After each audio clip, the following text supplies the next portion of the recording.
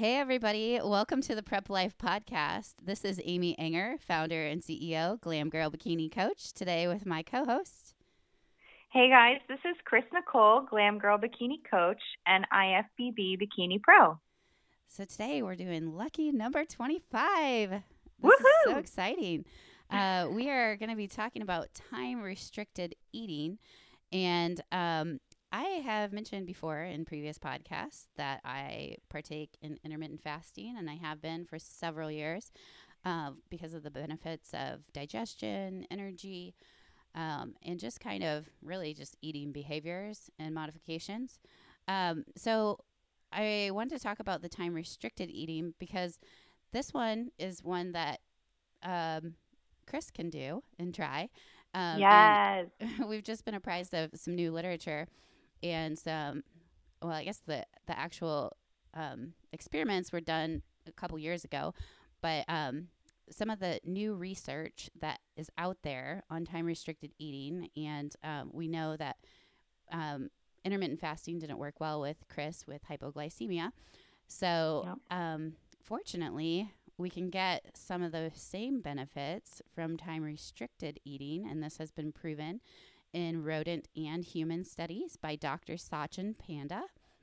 And he is the his website is mycircadianclock.org, and he has been doing studies that started with rodents. So, Chris, why don't you start the podcast off by just kind of giving a little bit about what. Well, first of all, let me backtrack. Let me rewind here. So intermittent fasting, let's talk about the differences there. So a time-restricted eating window can be anywhere between 8 to 12 hours of just eating during those and that amount of time. Now, intermittent fasting, I do an 8-hour window with a 16-hour fast. And what I've always done is that I've been able to drink BCAAs. I've been able to drink coffee, decaf coffee, kind of like trace calorie beverages. And so one defining difference that I want to point out right from the get-go is that on a time-restricted eating window, it's actually just they count anything that initiates the liver from being activated. So coffee would do that, obviously. Mm-hmm. And then also your branched chain amino acids, they have protein. So we're more talking about liver activation. So why don't you kind of give our audience time-restricted eating definition and how it can relate to our competitors out there and our fit fam, what some of the benefits are from it, because there are a shocking amount of fantastic benefits with time-restricted eating. And I think it's very doable as well. So. Yeah, I absolutely loved learning about this because like Amy said, with hypoglycemia, intermittent fasting was not fun for me. So for all those that are experiencing or dealing with their blood sugars the same way, time-restricted eating may be something that's a little bit more beneficial, and I'm actually really excited to try that instead. But to kind of define what time-restricted eating is, it's the timing of food and how it relates to your body's natural circadian rhythms. So your body has rhythms where it regulates lots of genes, and it affects everything from our physiology to our metabolism. So there's like these normal rhythms everything goes through. If your body is kind of not knowing what like time of day it is based on like light or actually your food when you eat, like Amy was saying with these windows of fasting and eating, if it kind of doesn't know like what to expect or these clocks are a little bit messed up, it can throw off a lot of your body's processes, kind of like a traffic jam. So we have like, insulin release, we have protein synthesis, we have all these things going on within our body. And if our clocks are all kind of like operating independently, or, our food is triggering certain organs to work at different times than their peak performance time, we can have like almost like a traffic jam. Normally your lights are going off at the intersections and directing traffic, and you have smooth flow, and now the lights are kind of out. And so things are kind of like crashing into each other. There's a little bit of a pileup, and it can cause some issues. So your body needs to be able to be regulated by the master clock. So you have this like, everyone has your circadian rhythm, and then all your organs have their own independent clock as well. So everything kind of like runs together. And everything in life anticipates a 12-hour window of light and a 12-hour window of, darkness or rest. But the most important thing that's most applicable to our competitors is that your food actually regulates these clocks so much.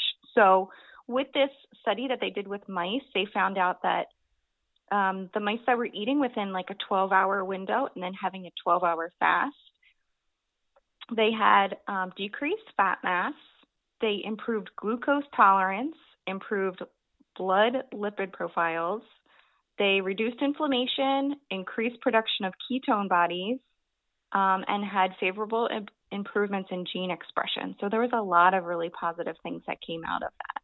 And let's first backtrack just a little bit. These mice had the same identical caloric intake, and it was also very similar to a Western diet. So it was an obesogenic diet where it was high fat and high sugar. So the only difference was that one set of mice was limited to a 12-hour window of eating, and the other one was kind of able to free reign. So those, I just want to make sure that we covered that. No, that's good information. That's important to know. Yes.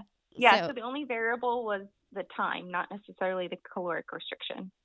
Okay. And then getting back to the master clock, because I want to make sure that we understand what how that all pertains. So if we're looking back at prehistoric, when the sun rises, that's when we were able to get out and be able to hunt for food when the animals were at the watering hole, or gather and hunt, collect berries before the birds got to them. So the dawn, our bodies have been engineered basically to sense that light in the first dawn, and that we'll get into that light receptor here in a second. I'll have you cover that a little bit, Chris. But then I also want to kind of talk about how that cortisol surge in the morning kind of wakes us up, and then at night that light sensor also senses the sun setting, and that in the back dating way back, that's when we would have to go back to the cave or find shelter. And so when that sun was setting, that light receptor would kind of signal to stop as much production of insulin and cortisol and give that surge of melatonin so that then we could sleep. So can you talk a little bit about the melanopsin and the light receptor from that study? Yes, absolutely. So your master clock is in your brain. So that's the only one that is not regulated by food. So that's important to note too. And that kind of like sets the rhythms for your sleep and rest cycles. So like Amy said, when you're exposed to bright light in the morning for a certain amount of time, you actually have light receptors in your eyes that actually will like feed that information and kind of get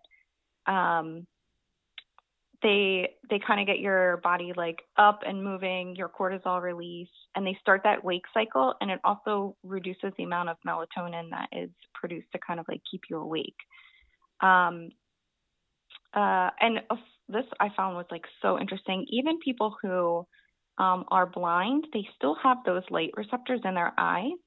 So they are still affected by the same like light in the cycles of like waking up and having that like same circadian rhythm response. Like even if they're blind, the receptors still work. But people who didn't have their eyes, they kind of had problems with their circadian rhythm. So all of it's like really connected.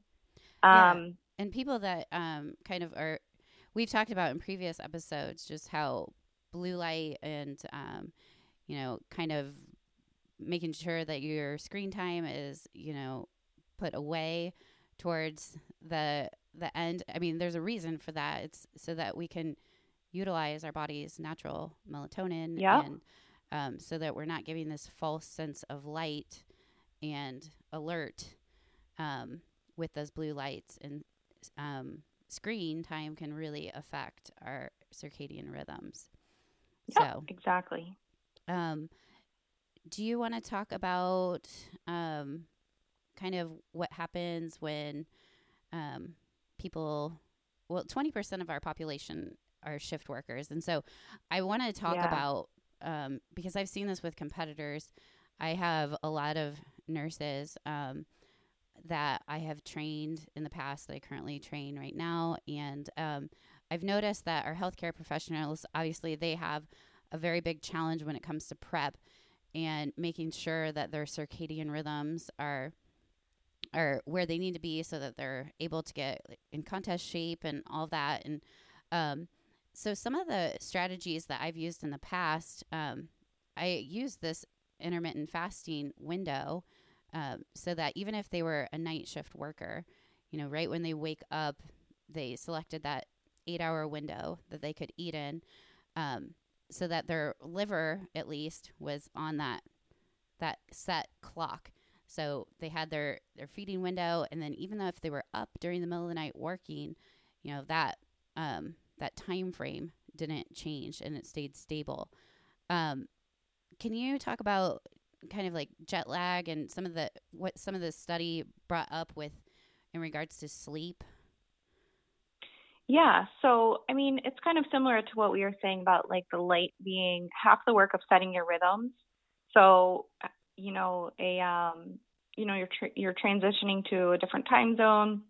Utilizing light will actually help you with resetting your body's rhythms as far as like keeping you awake and then adjusting. Yeah, it's just important that your light does have to work, but also food's super important too.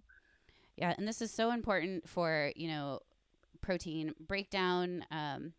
It's time for glucose to be made when you're sleeping.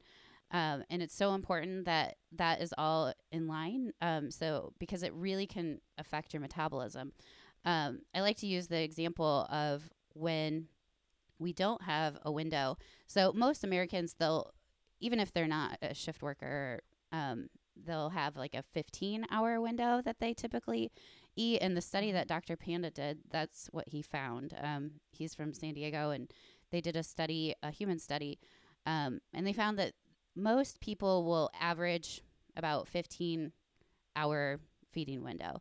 And so what he found when they didn't tell him to calorically restrict or anything like that, basically just shorten that window to 12 hours. And what he found was they had a 20% reduction in weight, or in their calories consumption. So they actually, they lost some body fat in this process.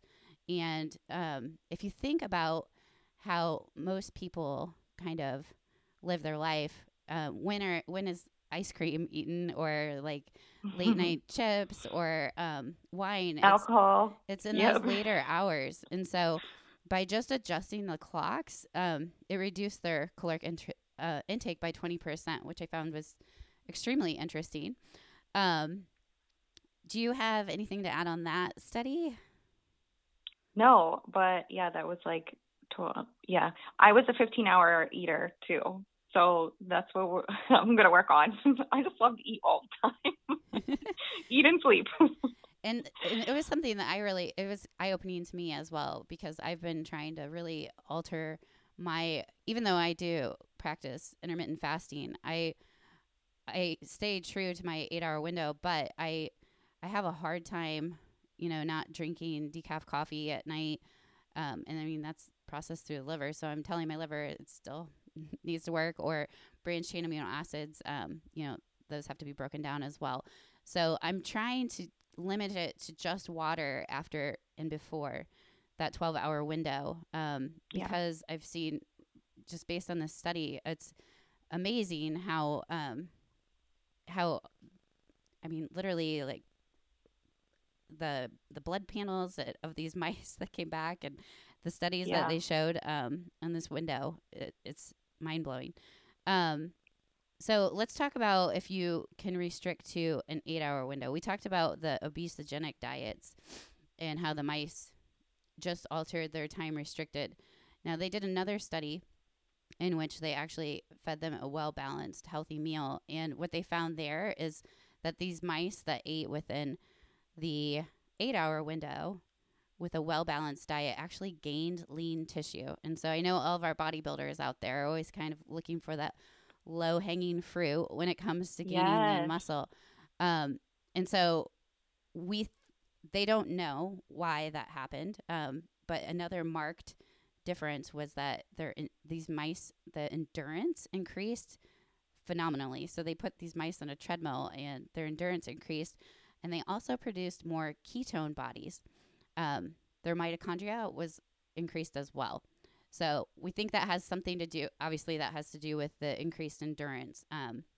They're not sure why there was an increase in lean tissue, but I found that interesting as a 8-hour fasting window lever, that can actually be a benefit for gaining more lean tissue, which so I thought That's that was really cool. revolutionary. I think so. I feel like that goes against like everything that we're told. Like we have to constantly feed our muscles. So I feel like that's a really big deal.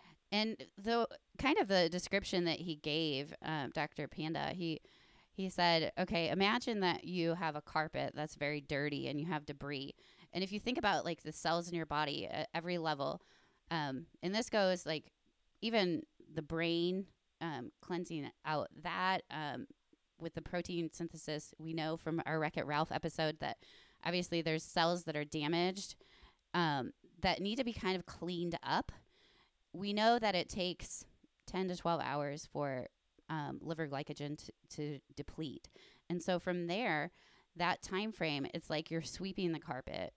You're getting rid of that debris and cleaning it out. And we all know that if you were to sweep or vacuum, I should say, I'm talking like I'm from Indiana, sorry. You don't sweep carpet. That was always a pet peeve of mine when I lived in Indiana. Okay, you vacuum carpet. So you're vacuuming your carpet, and if you do it daily, you're going to have a very, it's going to maintain that carpet for a much longer time.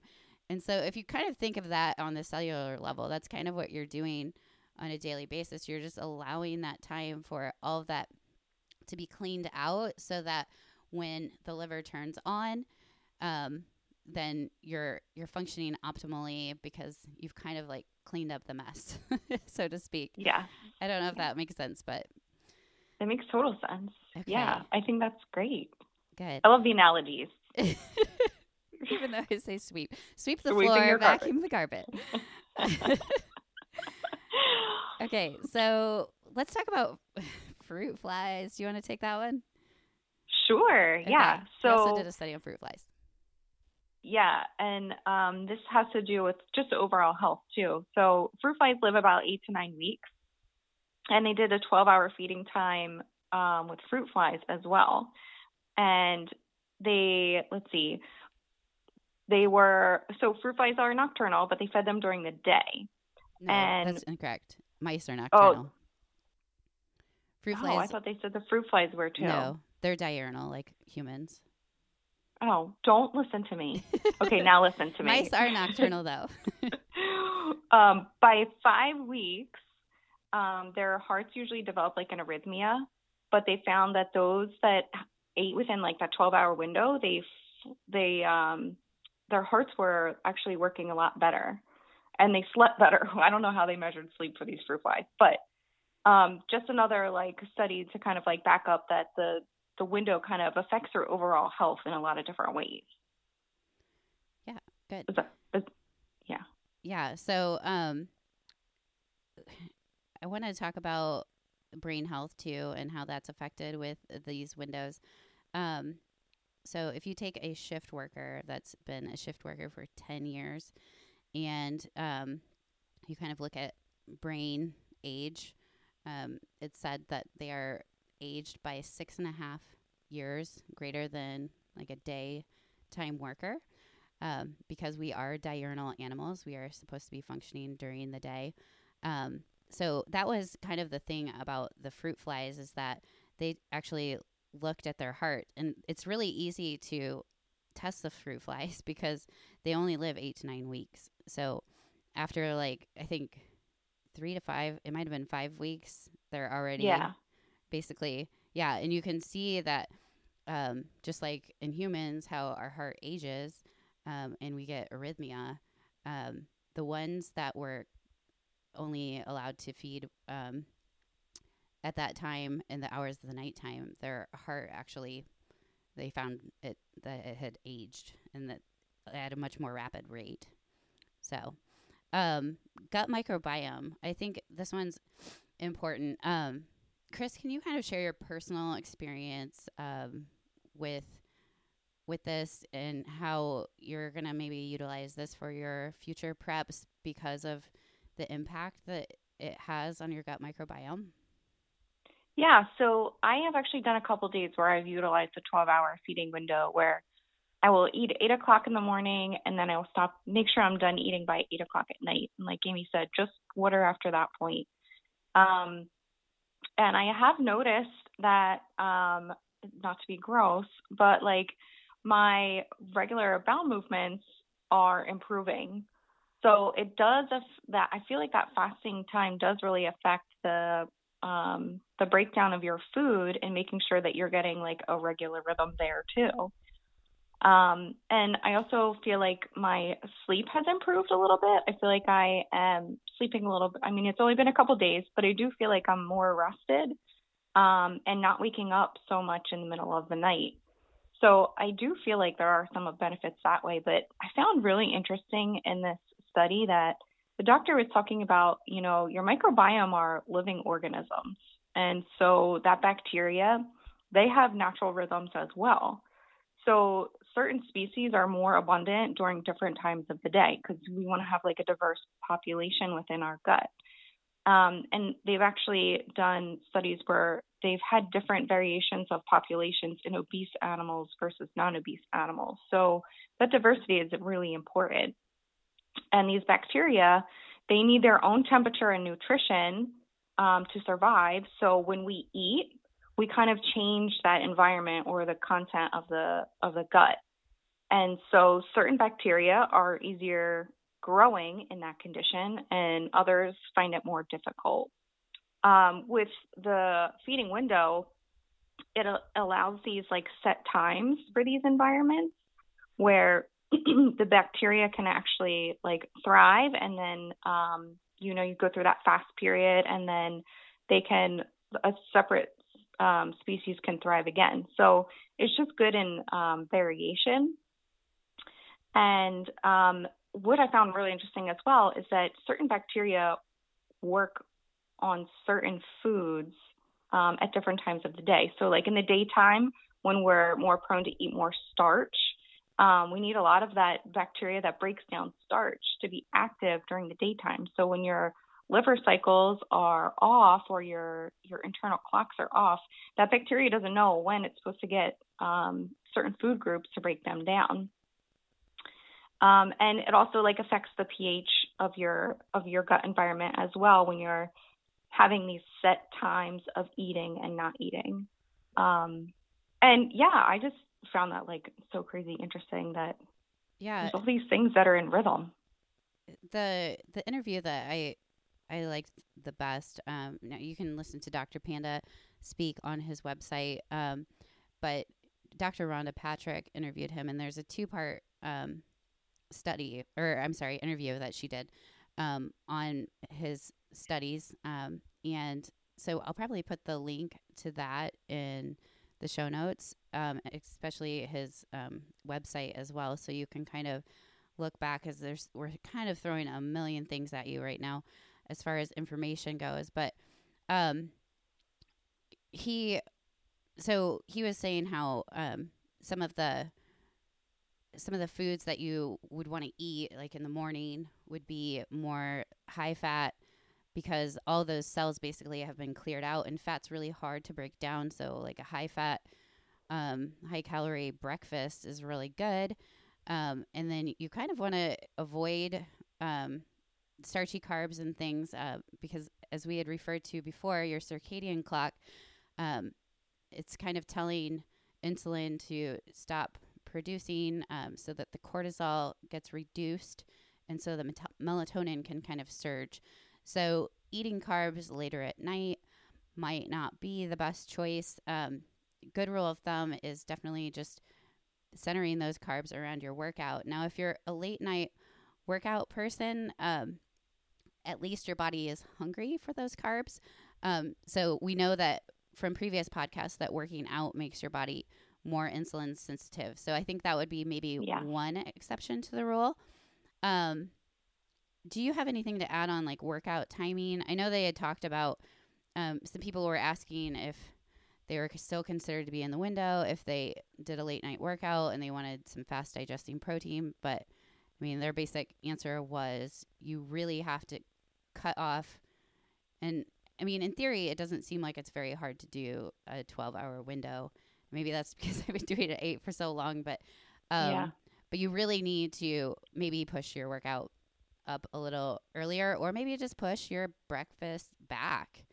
You know, if you know that you're going to be, I center my calories. I have the luxury of being able to pick when, you know, I lift weights, but I mean, some people have to work around their work schedule. So you need to kind of think about and strategize about where your eating window is going to best lie. So it's so important to have muscle protein synthesis to occur in the recovery around your workout. So if you know that you are a late night workout person, then maybe you should start your feeding window later so that you are able to stick to that. And just remember, you can't have coffee in the morning. So, because that does start the liver to start working. Anything that I'm missing on that, like workout timing or things that our listeners maybe would want to know about this study? No, I mean, definitely, I think just to touch on the insulin part, like one more time to make it clear, like, your melatonin kind of inhibits your insulin secretion. So like Amy said, when it gets dark out in the nighttime and your melatonin hormone kicks up to help you get ready to go to sleep, it reduces that insulin as well. So when you're eating carbohydrates, we don't have that response to kind of break down those carbohydrates. But that is a really good fact. People who are nighttime workers, they're setting their bodies up with that like resistance training to be able to absorb those carbohydrates a little bit better. I think it's kind of the main rule of thumb is just there's a good, better, best option. So we can talk about like what's optimal, but we live in a society where we kind of have to function within it. So you have to find like what are the best options and what works best for you. I think for those like nurses and nighttime workers, I think that's going to be a really big game changer working within a window. Yeah, and if you live in a place that is dimly lit, even if you're diurnally working, so working during the day, it's really important to get bright light exposure. So, I would encourage you as soon as, make sure that window shades are open during the day. That's just going to help your circadian clock. I mean, I know when I traveled over to compete in Spain and in Italy, I immediately immersed myself in bright light to try to adjust my clock. And it helps a lot with jet lag. So if you live in a dimly lit, Seattle people, you're going to have to somehow, make sure that you're getting outside and getting that exposure so that you have those circadian rhythms. But yeah, he was really curious. And so this kind of leads me to the next piece is he has a study ongoing throughout the world that you can, when you go to mycircadianclock.org, you can sign up for this study. And actually, he has an app on the phone where you can take pictures of the food and you can partake in this study. He asks that you do 2 weeks of your normal feeding window and then pick a feeding window and kind of just take pictures of your food, and it timestamps them. One thing he was curious about is how the ultimate shift workers, kind of how their how this affects their eating patterns up in Antarctica. Antarctica. He said he doesn't have any data up there, but you can see, I mean, even I have a competitor in Alaska. So this could probably, be something that could affect the clock there too. So just something to think about. With that, we are going to be talking a little bit more about gut microbiome next week. I have Bree Giddon. She is going to be talking about competition prep and having SIBO, which is small intestinal bacterial overgrowth, and kind of her journey and struggles through that, and just kind of helping out with identifying some of those key things that can kind of help. We just want to help out on this podcast. So just giving some insight on SIBO. And then the next podcast after that, we're like finally planning ahead here, getting our lives organized here in February. Yes. We are going to do a Q&A, our first Q&A. So we have already been collecting questions. You all have been doing a fabulous job of DMing us on our Instagram. So it's at Prep Life Podcast. And we've gotten some great questions there. We've gotten some great, questions in the comments on previous episodes. So if you would do us a favor and, shoot us some questions that you would like for us to cover in our Q&A, we would absolutely love to address that. So as far as that goes, please remember that this is not a funded podcast. So we would sure appreciate it if you would subscribe to this podcast. And if you can leave us a review on iTunes, that would be so appreciated. It actually would help other people that have the same interests in bodybuilding and contest preparation, nutrition, health, and fitness. It helps them find us. So we would really appreciate that. iTunes likes that for the algorithm, I guess. So leave us a comment on iTunes if you would. This is Amy Anger, founder and CEO, coach of Glam Bikini, and signing off with my co-host. And this is Chris Nicole, Glam Girl Bikini Coach and IFBB Bikini Pro. Thanks for listening, guys.